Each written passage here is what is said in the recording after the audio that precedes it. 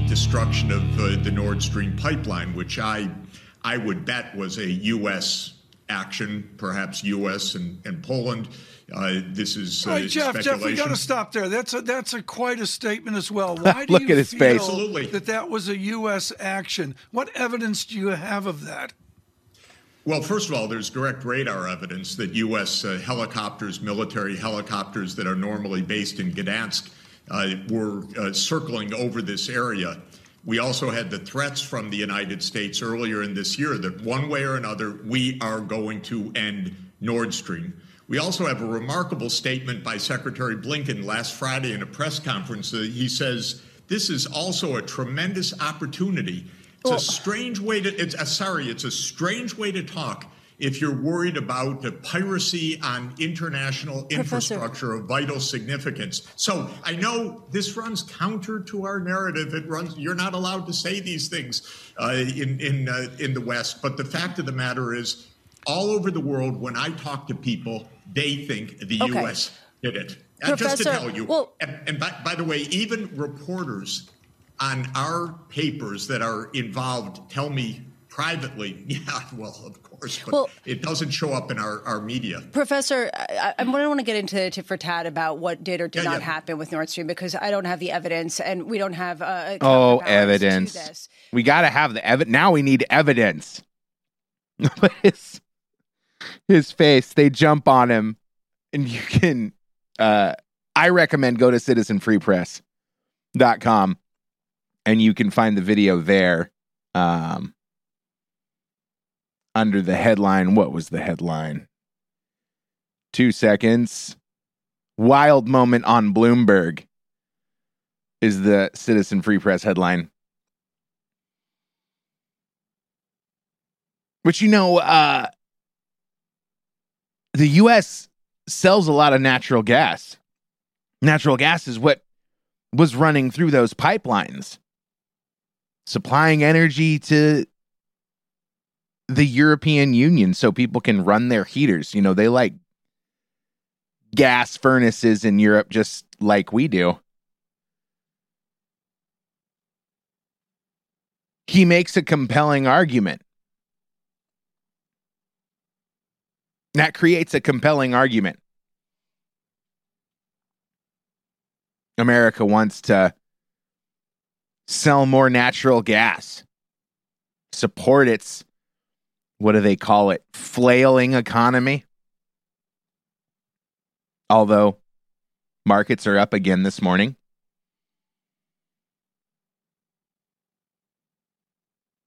So it sounds like America and its allies has effectively forced Europe and anyone else that benefited from the Nord Stream pipelines to find a new place to buy their gas.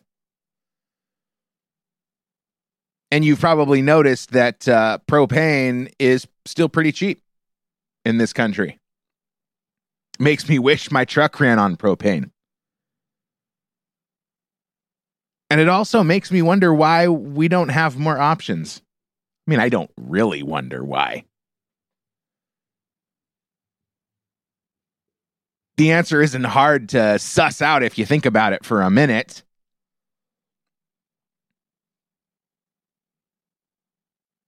The richest, most powerful people in this country sell oil. And they want to keep selling oil. And they actively work to suppress new sustainable energy ideas. Maybe you're familiar with the story of Stanley Meyer. He invented a water-powered car. And here's this article from Gaia.com. We can read a little bit. Since the advent of the automobile, manufacturers have designed different engines to limit the environmental impact posed by the millions of pounds of carbon emissions cars generate annually. Among these are ethanol, natural gas, electricity, and even propane. But perhaps the least known of these is the car that was said to run on water. And that may be because its inventor, Stanley Meyer, was murdered shortly after he patented his breakthrough. Meyer's invention promised a revolution in the automotive industry. It worked through an electric water fuel cell, which divided any kind of water, including salt water, into its fundamental elements of hydrogen and oxygen by utilizing a process far simpler than the electrolysis method. Despite skepticism about the legitimacy of a car that runs on water, Meyer was able to patent his invention under Section 101 of the Subject Matter Eligibility Index, meaning he proved to a patent review board that his invention worked reliably. Meyer's water power engine was the result of 20 years of research and dedication, and he claimed it was capable of converting tap water into enough hydrogen fuel to drive his car from one end of the country to the other. His invention was mind-boggling and promised a future of non-polluting vehicles that could be refueled with a garden hose. Today, the average consumer is itching for alternative fuel vehicles, if for no other reason than the tremendous environmental impact created by a completely unsustainable energy paradigm. According to statistics, quote, cars release approximately 330 million tons of carbon dioxide into the atmosphere annually, which is 20% of the world's total. Of course, these condemning statistics could be eradicated if automobiles were run on alternative fuels, which begs the question, why aren't they? Who wouldn't love this idea? Who indeed? Well, for starters, it's the petroleum industry. Meyer and other alternative transportation inventors were up against copious amounts of money from Big Oil. Exxon, the world's largest publicly traded oil and gas company, reported earnings in 2018 of $76.61 billion. And this is but one of many oil corporations that not only wield tremendous political economic power, but also the power to influence public opinion. And according to critics, they're willing and able to quell inventions and threaten to reduce or eliminate the use of fossil fuels. The oil industry always puts up a big fight. They not only profit tremendously by warfare, but they have also been instrumental in instigating wars to feed the world's most destructive addiction. Those who profit from selling oil and gas have built their fortunes upon it, and their incomes and futures would be in jeopardy should an alternative, sustainable fuel be introduced to replace their deleterious products. To protect all that they have built in terms of perennial profits, international clout, and influence on major world economies, Big Oil continues to be the strongest political force to overturn policies in an effort to combat environmental incentives for alternative energy and transportation, and to destroy or marginalize all opposing innovation in these areas. On March 21st, 1998, Meyer was having lunch at a Cracker Barrel with his brother and two potential Belgian investors. The four clinked their glasses to toast their commitment to uplifting the world. But after taking a sip of his cranberry juice, Meyer clutched his throat, sprang to his feet, and ran outside. Rushing after him, his brother Stephen found him down on his knees, vomiting violently. He quickly muttered his last words, "They poisoned me." Meyer's death was investigated for 3 months, though it was eventually written on the Corps' report that he died of a cerebral aneurysm. Stephen Meyer insists his brother was murdered. After all, Meyer's invention posed an incalculable threat to billions of oil industry dollars and untold fortunes, and he'd successfully resisted succumbing to numerous buyout offers. That's another thing that happens in the suppression of new ideas. Investors will come in, offer millions of dollars, billions of dollars, buy the idea, and then shelve it.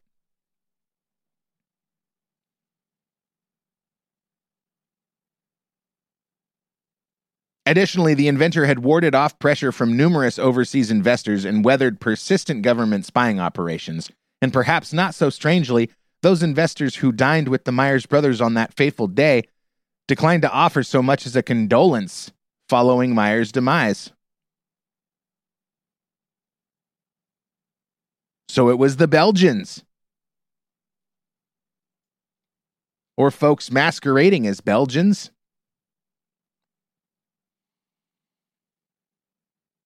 Because it would seem that these are the people that control the wealth and the power in the world. Now, just imagine how different the world would be today if this water-powered car went into mass production. Would we even know who Elon Musk is? Would any of these climate change arguments hold any water? No pun intended.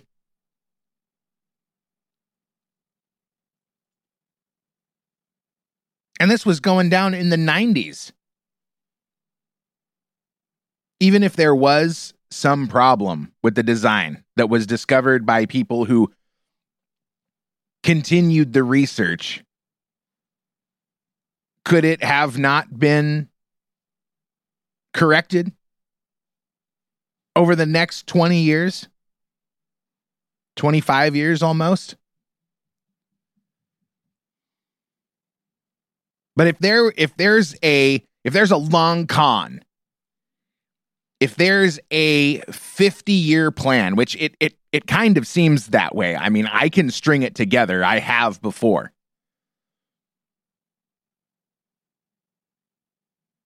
But 1998, we're talking about the Clinton administration, which one could argue is when it all started spiraling downward. And climate change, that's been a narrative for a long time. I think it was the late 60s or 70s where people started talking about global warming and the predictions that the world was going to end were coming, every 10 years. Oh, if we don't change this, the world's going to end in 10 years. And it goes all the way back to the 70s. So if this plan was being implemented since the end of World War II, which I think it has, a water-powered car throws a huge wrench in the works.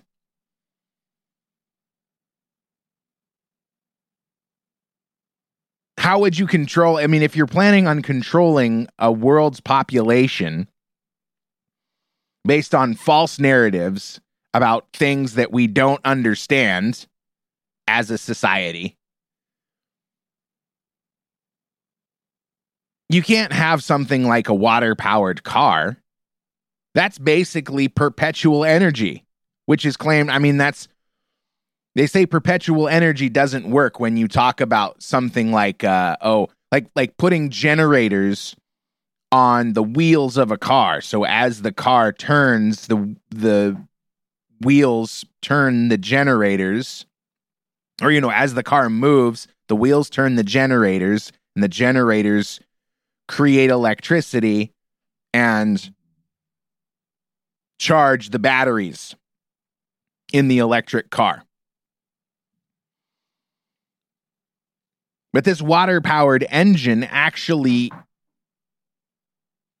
created more energy than it required. And that's why it had to be destroyed, I guess.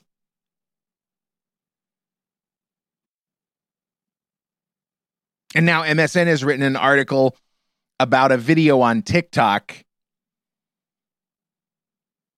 that describes this same engine recreated and shows it in action.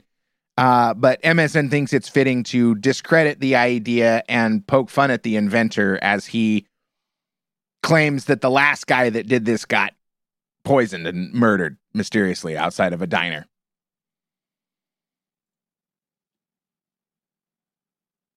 So how's that for evidence? You got it on video working, but since it is counter to the narrative, since it's complete life-changing, culture-altering technology, we can't have it.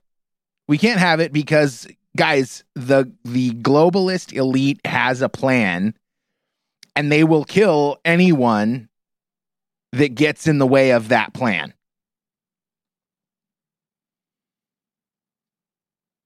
They just have to hope that we don't stand together. Because that's a threat bigger than a water-powered engine. And, you know, they scream about equity and inclusivity, and what is it accomplishing?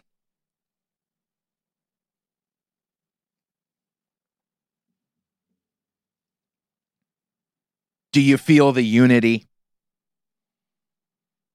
Do you feel included?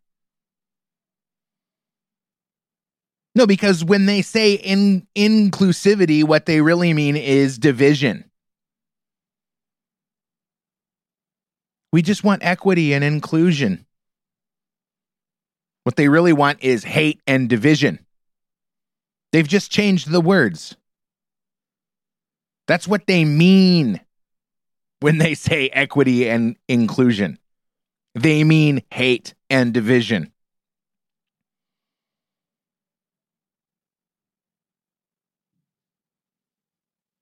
And what does this message accomplish? It's literally brainwashing. Just like all of the riots with Black Lives Matter and Antifa, it doesn't help you understand. It doesn't create awareness. It creates aversion. You don't want to hear about it. You don't want to listen to their arguments.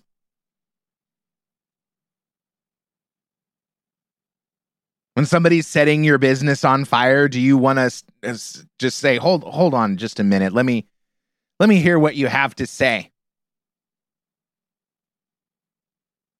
It's common sense, right? You don't want to listen to that person. You don't want to understand that person. You want that person to go away. You want them to go to prison.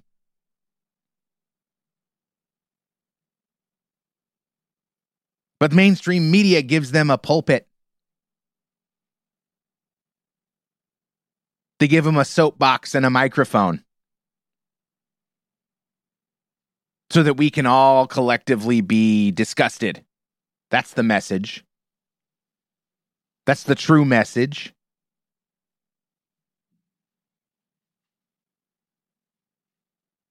Joe Biden picked Kamala Harris to be his vice president. And look at her. What kind of message is she sending to the world about the capability of women of color? It has nothing to do with the fact that she's a woman or that she's half Indian and half African American. Has literally nothing to do with that. It has to do with her character. It has to do with her work ethic. She's garbage. She doesn't care. But she sucked her way to success. And this is what you get with those kind of people. She has no real, well, she's got to have at least a couple talents. Nothing applicable.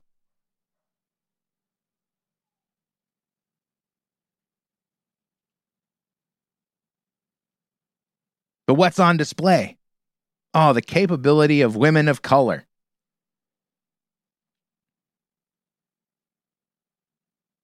This is the messaging. It's completely upside down. They say inclusion, they mean division. They say Black Lives Matter, they mean no lives matter. They mean no one matters. Except for the wealthiest and the most powerful. And they're creating this world where only the wealthiest and the most powerful will survive what they have in store for the world.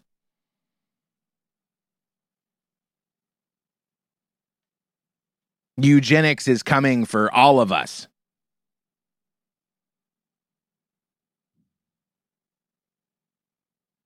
They're going to freeze us and starve us to death.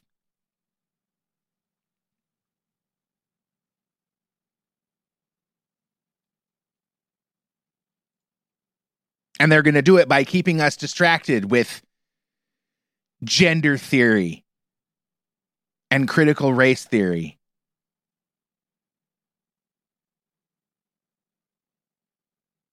And trans rights and drag queen story time. And maybe they'll be able to whip us into a civil war so that we can be invaded by our enemies. Or maybe they can trick us into peaceful divorce so that we completely weaken ourselves and then our enemies can divvy up the spoils. That's what all this stuff is really about. Make you mad. Make you hate everybody else. They send you this picture of how chaotic and backwards your country is. And they frame it as, oh, this is half the population. It's over half the population. In fact, you're the minority. You're all alone in your beliefs. Nobody agrees with you. You're a hateful, racist, sexist, misogynist. You should just kill yourself. Suicide's on the rise. Hey, if you don't like the direction that they've picked for you, just, you know what to do.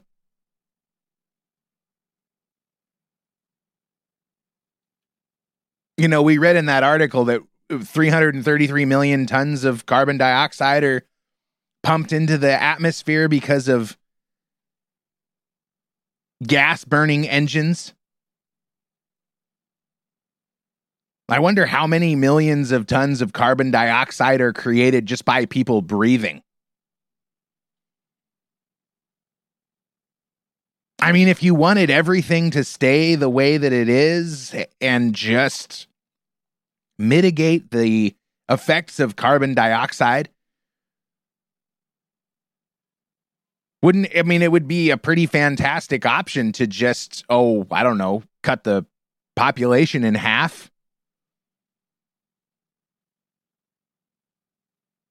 Then all the wealthy, powerful people wouldn't have to really change anything about how they live their lives. Knock the population of America down to 125 million people or so. That is the predicted population by 2025. According to Deagle Defense website. How would they get there?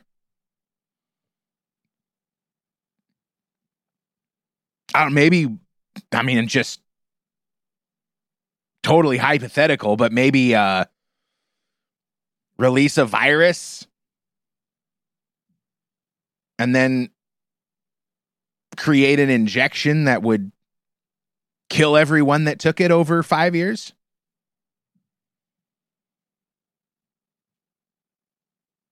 Oh, but don't worry. This virus won't actually hurt you. We'll just create a media campaign to tell everyone that it will, so that they'll be paralyzed with fear and do anything that we tell them. You know how much of their plan relies on a complicit media? And they're all complicit. I mean, what are we going to do with these people?